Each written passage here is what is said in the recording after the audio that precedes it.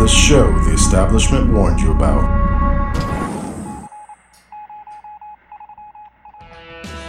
And welcome today to the Dr. Tommy Show, brought to you by Atlas MD, the most widely utilized Atlas electronic medical record among membership medicine practices in the future. Maybe not yet, but someday we'll be there. And if you want to know why we'll be there, you need to exercise your right to use Atlas MD for free for 60 days. And you can do that at AskDrTommy.com. And you can click on special offer for Atlas MD and use it for free for 60 days. What was funny? I was just watching myself as it came on. I was yawning. Because it's a busy life being a membership medicine practice, but it's one that we wouldn't trade for anything else in the world. Tired I was looking today on the Twitterverse, and one of the things that came across it was about how the CMS is innovating to help doctors become better doctors and solve the healthcare crisis, blah, blah, blah, blah. So we'll cover that later. Okay. We're also going to cover something to do with taking selfies with bears, and then also North Korea. I think that's the first thing up. Is I wanted to talk about, one of the first things I want to talk about is a quote from George Orwell. This came across the Twitterverse too. And it says, and this is what inspired me to look at the CMS thing. It says, this is from George Orwell, author of 1984 and Animal Farm, for those of you who are interested and not informed. George Orwell said, merely having the power to avoid work and live one's life from birth to death in electric light and to the tune of tin music is not a reason for doing so. Man needs warmth, society, leisure, comfort, and security. He also needs solitude, creative work, and sense of wonder. So I saw that. I said, that makes sense. Mm-hmm. Because a lot of people just live their life so they can pay the bills, get through, whatever the canned entertainment is they see on network TV, and then they live from life to death, and in between they have very little meaningful pleasure, and then they die and they're gone forever. But a lot of people are okay with that. Memory hold. Mm-hmm. And a lot of people are okay with that. And a lot of the reason I brought that up is because I was looking at this thing about the CMS Innovation Center. This is something that some people were tweeting about, and they're saying, look what CMS is doing to help doctors and patients. They're so helpful. Help doctors and patients become more useful to each other. And this is the CMS stages here. So if you're out there and you're a doctor, you may be very familiar with this. So this is the CMS, one of their payment systems or something that they're going to help you do to become better doctor. It says about the CMS Innovation Center. The Innovation Center allows the Medicare and Medicaid programs to test models that improve care, lower costs, and better align payment systems to support patient-centered practices. Now, how long did it take them to come up with that word? Sounds so great. So how can you do that if you're a doctor or you're a medical practice? Phase one, and if you're watching online, you can see this on YouTube. Phase one, collect data. Record quality data and how you use technology to support your practice. If an advanced APM fits your practice, then you can join and provide care during the year through that model. APM means alternative payment model or something. Okay. It's one of their acronyms they come up with. That's the other thing they're good at, is coming up with acronyms. Mm-hmm. I can't stay up with all of them. Phase two, report data. To potentially earn a positive payment adjustment under MIPS, another acronym, send in data about the care you provided and how your practice used technology. So if we were doing it, we could say, we use technology today to text a patient. And they're going to say, well, is that HIPAA compliant?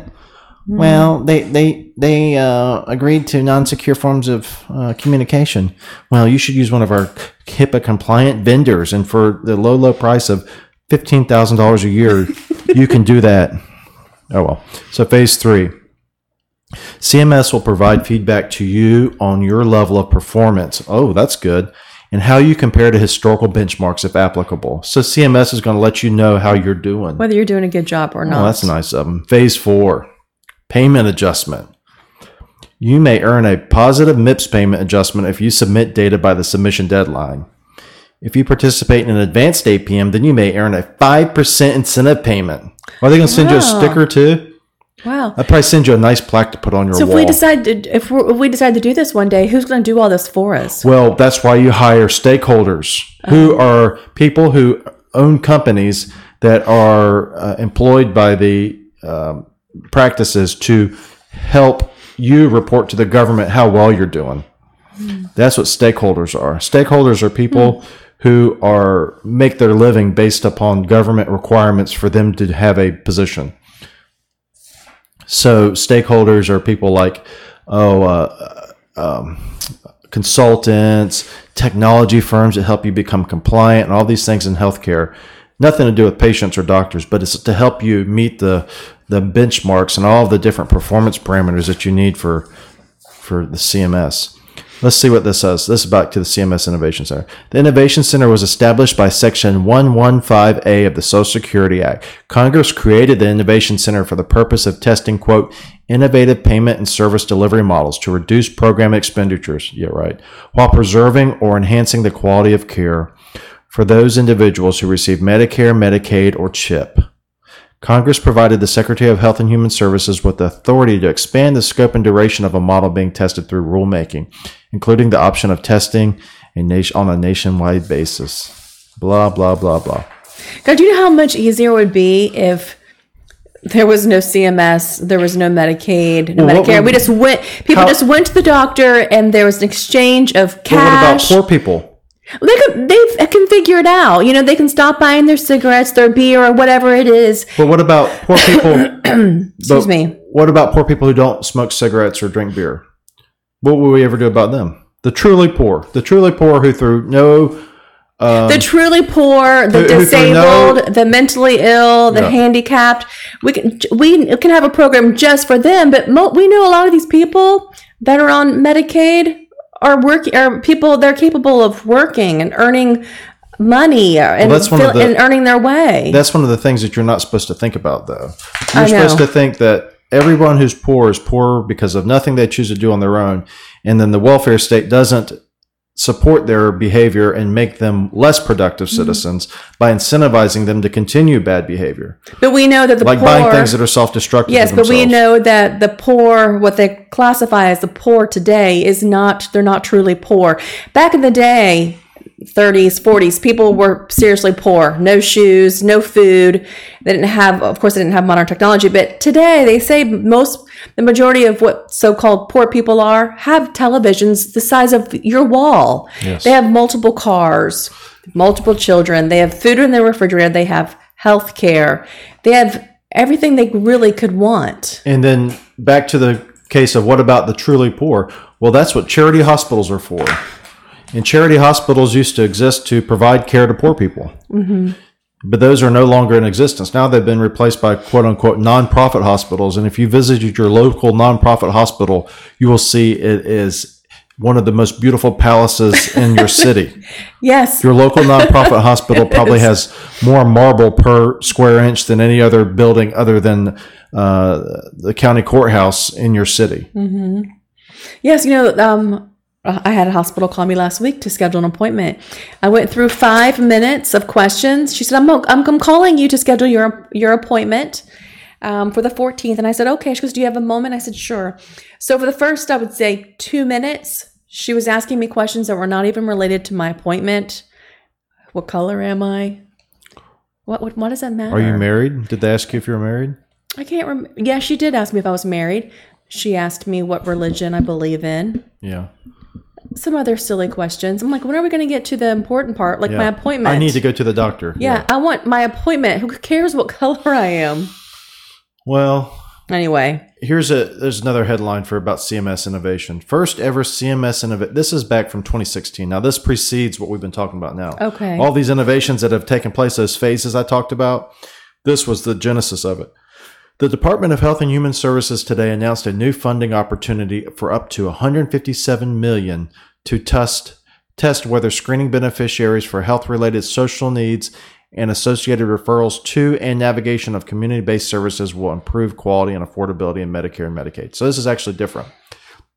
It says, many of the social issues such as housing instability, hunger, and interpersonal violence affect individuals' health, yet they may not be detected or addressed during the typical healthcare visits. Over time, these unmet needs may increase the risk of developing chronic condition and reduce an individual's ability to maintain these conditions, resulting in increased healthcare utilization and cost. All right, so none of that, what they said, is incorrect. None of what they said is incorrect. Many of these social issues, such as housing instability, hunger, and interpersonal violence, affect individuals' health. Yet they may not be detected or addressed during typical healthcare-related visits.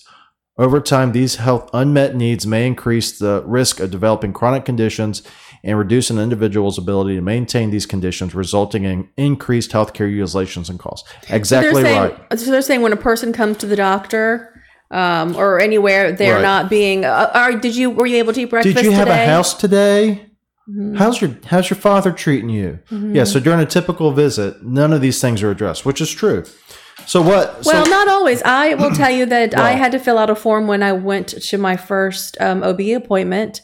I was required to do that form. You filled out a form, but did they address it? We never spoke about it. See, why not? So I could have been lying, of course. Is my husband beating me? Yeah. Do I feel threatened? Do I feel harmed?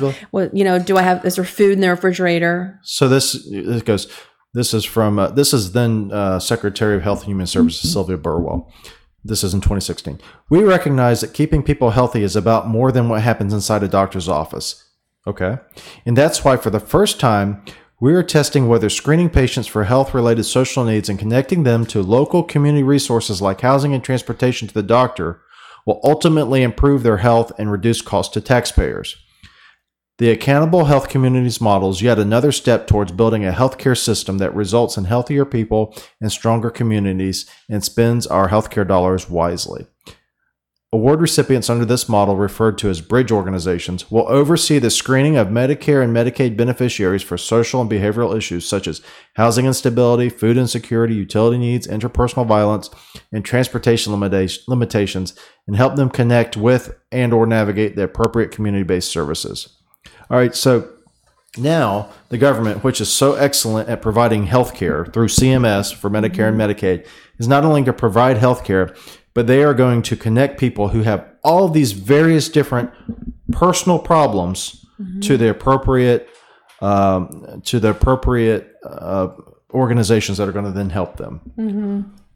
Which enables it's just enabling people to become more and more relying on the government, relying on people. And I don't know. I've worked in this stuff before in the past, and oh my gosh, people just get to where these people that I worked with, if it was up did to the nothing government all day long, and my job was to help them get as much free, send them to this resource and that resource. And if it was up to the government, the establishment government, people would not take a single breath or have a single thought throughout the day that was not somehow tied to the federal government. Mm-hmm. So yeah, back to the point. All these things are true. Yes, housing instability, hunger, interpersonal violence affect individuals' health. What is the federal government going to do about that? What has the federal government done about that since the 70s, since the war, or 60s, since the War on Poverty was started? The War on Poverty by Lyndon Baines Johnson. I think it was $22 trillion has been spent on the war on poverty. Guess what? And where has it got us? More and more people relying on these services. Not 1 percentage point difference from the 1960s to now of the number of people in quote unquote poverty. Mm-hmm. What has happened though is more people are probably born out of wedlock, fewer marriages, more dependence on opioids to get through your day, and more dependence on the government in general just to live a normal life. Right. We also know, I also know, we both know this. Now, like I said, I'm not downing everyone that's on, welfare, food stamps, Medicaid, all that. But there are a lot of people that are using these services that should not be using these services. But those that are on food stamps, how many have you seen? How many people do you know that look like they are malnourished on food stamps? The thing You've been in line before behind people checking out. The thing about the government, do they look like they're ready to keel over? The thing about the government is what is sold to you is there's this idea, and this is a time tested way that they do things is they put forward a front man. A front man is someone who has all of these things that are laudable. So you put forward a poor person who needs help for getting food on the table because they're a single mother working 2 jobs with 3 children. The children don't want to starve. That's the goal, is to provide her with food to feed her children for a short period of time until she can go back to school, get on her feet, and then put her kids through college, and they all live healthy, productive, happy lives. What they don't show you, though, is the way that the government entraps people and gives them incentives not only to remain single with 3 children and undereducated or underemployed, but it subsidizes their lifestyle, and it subsidizes a lifestyle that is unproductive. And it also gives people who are not with 3 children and working 2 jobs, it gives people who just don't feel like working. It gives them an ability to live in a way that perpetuates this lifestyle. And it also helps the people take that money and go turn it into corporations who otherwise would not get the money. So there's people who are paying taxes right now to go fund welfare programs who would otherwise keep their money and not go buy cigarettes with it and not buy beer with it and not buy food with it, even just regular things. Right. And not go on cruises. But instead what the government does is they're very clever. So they put forward this person, this very compassionate action to feed this family of 4 now. They use that as a front man. And then they give everyone who falls under their broad category money. And those people take the money and they go and they buy things with it. And that funds corporations. So corporations are now able to eat out of your pocket without you knowing they're doing it. And by doing so, they're doing it through the actions of what's supposedly compassion. So now you're a compassionate person. And here's the other key. Here's the most important part. If you object to that, if you object to welfare state spending, then you are a bad person because you hate single women who work 2 jobs with 3 kids who are just trying to put food on the table. You're a piece of garbage. Yeah. I mean, I definitely believe that the situations arise where people need help. I'm not against that whatsoever. But this is a prime example of what happens a lot of times. The house I own in Zephyr Hills, the neighbor, Mr. Willie. I bought that home in 2012. Mr. Willie and his wife and 10 children moved in a year later. So 2013, here we are, 2015. Mr. Willie and his family still living in this home. This home has been, now it is considered Section 8. So Mr. Willie has had 5 years to get his life together and start paying his own rent or mortgage. But he's still living there 5 years later. And they seriously have 10 children. But who benefits from that? Well, Mr. Willie drives a Jaguar. He also has a pretty new Expedition in his driveway, and he has another vehicle too. So he has 3 vehicles. So we know that the makers of these cars benefit. He has a television on his wall that is, I don't even know, it's probably 60 inches. Giant. And then most importantly, the homeowner that rents that home. And the homeowner benefits. who lives in California that I've spoke with, who, he says he's doing a good deed for Willie. Of course, I think, sure, maybe a year or 2, that's great. Let Mr. Willie get ahead and figure out a way to support his family. But here we're going on 5 years. So this owner is collecting money from taxpayers, and Mr. Willie pays about $100 a month to live in the same home that 145 other people work hard for in this neighborhood. So frustrating. And drives and has 3 to 4 vehicles in his driveway, nicer than what I drive. And such we live in the... I could go on and rant about that all day long. It's just so frustrating. It's so annoying to me. Yeah. 2 years is good, I think. I think the important thing You to need take help, home good is 2 that years. Get yourself together. the welfare state is built to keep people in the welfare state. There is no graduates from the welfare state. There's only more and more people to join it, to empower the government, I think once they to get have on more it, they're like, control over your life. imagine, Tommy, if you go to the grocery store, though, and you're not paying for your food, and there for a while you might think, well, I feel a little guilty, Well, but you need help, I get it. But then after so many years, you're like, wow, the idea of going back and paying for my own food. What are you going to do? Are you going to change your lifestyle so that you can then? Some people will, but the goal of the Some welfare people will. state is the destruction of incentive, or the destruction of a person to go out and make for themselves. The goal of the welfare state is to make you subservient to the welfare state, unquestioning loyalty to the government in exchange for an existence. They don't want you necessarily to become great. They want you to become good enough where you survive, and that's it. Yeah. And that's what people don't understand. They don't understand that the destruction of the welfare state. Anyway, it's something interesting. Well, a lot of people think the way I think is harsh. Well, there's enough room for everyone to think however they want to think. It's just important to you think critically. You out there listening or watching. And it's also important not to take selfies with bears. This is Hat Tip Joe Rogan. This is a unfortunate gentleman here. This is from CBSNews.com. Man mauled to death trying to take selfie with bear. Hat Tip Joe Rogan on Twitter. This is from New Delhi. From Arshad Zagar. Oh my goodness. A man trying to take a selfie with an injured bear was mauled to death in India on Wednesday, the latest in a string of selfie-related fatalities in the country. The Hindustan Times reports the victim, Prabhu Bhattara, was returning from a wedding in the Farsaguda area of the eastern Indian state of Odisha with several others when he stopped his car near a forest to attend a, quote, nature's call.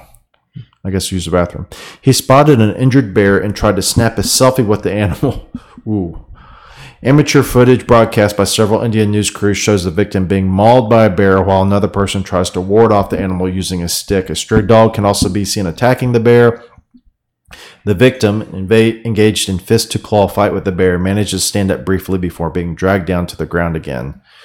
The Hindustan Times also reported that the bystanders were busy shooting the incident on their mobile phones instead of trying to rescue him. That's great. Newspaper quotes forest official, somebody, I'm not going to be able to pronounce the name, I'm not going to butcher it, as saying Bhattara died on the spot. After killing Bhattara, the bear did not move from the side of the road. Bhattara's body was recovered only after forest officials arrived and tranquilized the bear.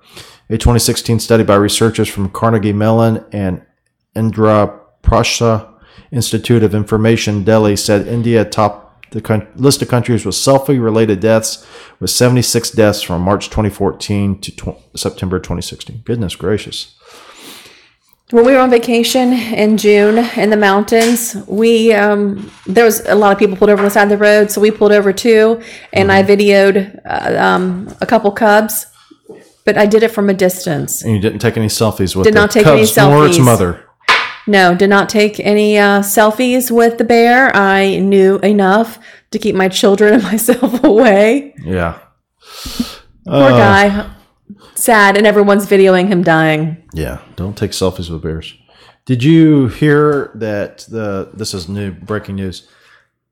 970 WFLA, North Korea releases 3 American detainees. 3 American citizens were being held in North Korean labor camps, have been released or on their way home with Secretary of State Mike Pompeo. President Trump tweeted Wednesday morning. The president announced the prisoner release in a tweet Wednesday morning. I'm pleased to inform you that Secretary of State Mike Pompeo is in the air and on his way back from North Korea with 3 wonderful gentlemen that everyone is looking forward to meeting. They seem to be in good health. Also, good meeting with Kim Jong-un. Date and place set. Awesome. Yep. Why were those men there? Do you know why? No idea. But I do remember reading about it, that they were going to try to get their release.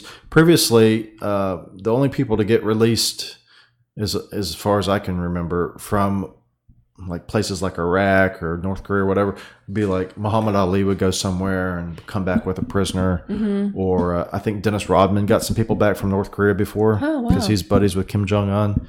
But this is the first time that I remember seeing that the United States government brought them back themselves. Wow. That's awesome. Yeah, it's very good news. And what else? Oh, NBC, this is from Radar Online, May 9th, 2018. NBC releases new details following Matt Lauer's sexual harassment investigation. NBC has finally released new details from their investigation into Matt Lauer's sexual harassment case, according to the network. The first woman to complain about Lauer spoke to executives on November 2017. As Radar Online readers know, Ann Curry previously claimed she informed her managers about the shamed former anchor's inappropriate sexual behavior 6 years ago. We found no evidence indicating that NBC News or Today Show's leadership, News HR, or others in position of authority and news division received any complaints about Lauer's workplace behavior prior to 2017 November. Read the network's statement released this Wednesday. Well, that's good to know that NBC found that they had not heard anything about it. What's happening with him? He's kind of just fell off the radar, right? Well, it said, I read somewhere else that he says he wants to spend some time with his family, which is the common thing that people do when they get busted. This is from usmagazine.com. This is from April 27, 2018. Ann Curry, I reported Matt Lauer for sexual harassment in 2012. Curry told the Washington Post in an article published April 26 that a female staffer at NBC confided in her about being sexually harassed physically by Lauer. The We'll Meet Again host 61 said she reported the woman's allegations to NBC's management team. Curry did not name the woman, but she did mention Lauer. I told management they had a problem. They needed to keep an eye on him and how he deals with women. So this is the former host from the Today Show from, I guess she hosted with Lauer. NBC made headlines when the network removed Curry from the Today Show in June 2012 amid struggling ratings and her tension with Lauer. So they canned her in 2012. Interesting. Because she was having tension with Lauer. She reportedly was sexually harassed by Lauer. Or she was, or her friend? She was. She claimed that she was too. And she said someone else did. So she was canned. Now, she was on, or Good Morning America at one time. Good Morning America and Today Show were two different shows, yes. Yeah. Right? Yeah, I can't keep up with them. I think I've seen her or met her many years ago when I went to New York. Ann Curry didn't. I'm sorry. Okay, so it was her friend. Ann Curry previously claimed she informed her managers about the shamed former anchor's inappropriate behavior. Okay, so she says that she reported this in 2012. But she was let go around the same time. She was let go. Same year, anyway. For the star, Matt Lauer's a big star for NBC. But good thing is that NBC is investigated now, and they found no evidence of impropriety prior to when they found out about it and then took decisive action. So good for NBC. You think so? She was lying. Her friend was lying. Well, NBC investigated themselves. They say everything's cool. They said we found it. We eradicated it. Good for them. Well, that's it for today. If you want to join us, go to AskDrTommy.com, click on watch or listen, and then you can subscribe on YouTube or iTunes. And then you can also stay up to date on YouTube by hitting the bell. Today's song of the week is from Sammy Hagar, Little White Lie. This is from the first solo album after he left Van Halen in 1996. And it is from 1997. So Sammy Hagar, Little White Lie. Thank you all for joining us. Until next time, bye-bye.